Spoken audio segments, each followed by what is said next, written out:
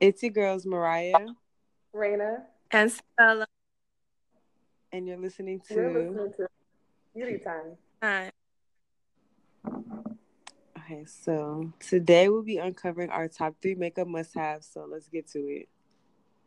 All right. All right. So, Ryan, favorite.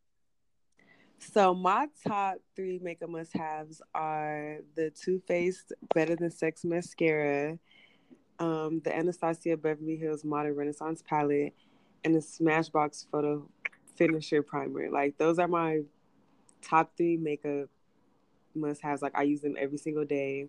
Like I literally can't do my makeup without them. Period.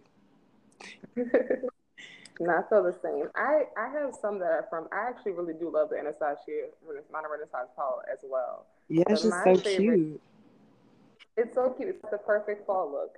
But my favorite lip liner is the MAC Chestnut Lip Pencil, and it is the best for like long lasting lip liner. Like I love to have like a nice dark lip liner with the gloss on top, and it really works for me really well. Additionally to that, I really like the Stacks by Miss NYX, their mascara. It makes my lashes look very full, very long, and I have really curly lashes that are hard to sometimes like showcase, but it really kind of makes them pop. And my favorite powder would be the Laura Mercier powder, which is the translucent setting powder, and it's the only powder that I use that does not give me flashback. Oh, I heard that powder is good. And Yeah. that's right. And my favorite are the Beauty Baked Powder, the Tarte Shape Concealer, and the Match Moisture Foundation. My favorite I really have to say is the Baked Powder because once you put that on, makeup not it literally stay on throughout the whole night and everything stays still. Yeah. Really, I need to try I've been that. heard really good things about Shark Tape, Shape Tape Concealer, but I haven't got the chance to try it yet. But I I am love me waiting. some MAC Match Master though. I got that too. You Me got too. one? They too. It had me looking good. I'll have to try it. I never heard of the Tarte Tape Concealer though. I should try that because I'm tired of them LA Girl concealers. No, it's really good, but kind of expensive. It's this little thing and it's expensive, but better than other concealers. Yeah, I definitely need to try that because yeah, LA Girl's not it at all.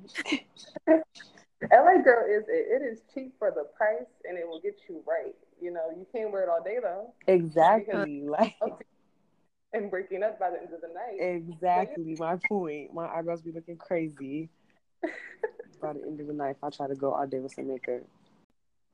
Okay. we're back with beauty time, and now we're gonna get into some tea. All right, so I know you guys have heard about the KK Beauty and the Fenty kind of controversy. What are your thoughts? So I just feel like Kim Kardashian is a fraud. She's always mhm. stealing from black women all the time. She thinks that she's a light skinned black woman and she's not. Like, how are you gonna blatantly steal like Rihanna's whole little campaign? Like, how are you gonna go find another girl with the same gap tooth and bald head? Like, come on, really? Like, no, no. Honestly, No, the yeah, that's whole, appropriate. yeah, I think the whole Kardashian products are all back in like the Fenty Beauty. I think that Rihanna does, they'll copy it within a Yeah, that's just crazy. Like, And in mm. relation to KK Beauty, we have Kylie Cosmetics, and we know that there's been some back and forth and some like copycatting between her and the Fenty Beauty brand as well. I mean, I just feel like they're all unoriginal, all of those girls.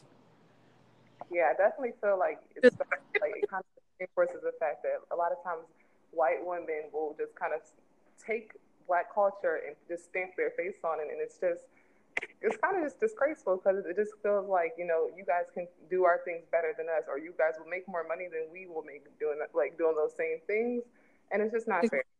Right, and this is definitely not her first time doing like something like this. So they just like Rihanna products up and they'll just the exact same thing. Right. Yeah. Another brand that was not going after Fenty, but going after a smaller brand was Huda Beauty. So a little bit earlier this year, Huda Beauty released the Easy Bake setting powder set, which everyone loved until they realized that she had completely stole the brand idea from Beauty Bakery, which is actually owned by Cashmere Nicole. So basically, they took her complete idea, took the whole beauty look, but even though fans had a lot of feedback and wanted to give negative comments, Miss Nicole actually responded in a very elegant way. She posted on Instagram that, "Hey, sweets, everyone's invited to the baking party, even Huda." And in her comment, she said that, and everyone's always invited, and imitation is always the sincerest form of flattery. So I like the way she handled that situation. It's like kind of just shows us moving forward.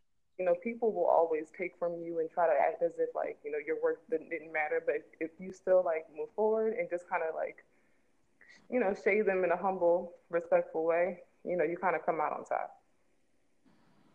Oh, wow. I don't even know, honestly. Yeah, I didn't even know. That's wild. Yeah, it's really crazy. It's like that's kind of the trend in like makeup right now. People just steal ideas and kind of like move forward, especially when they steal from the smaller brands.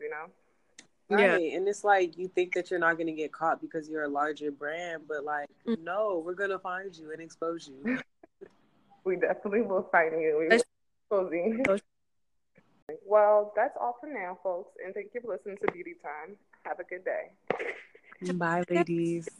Bye. Thanks, guys.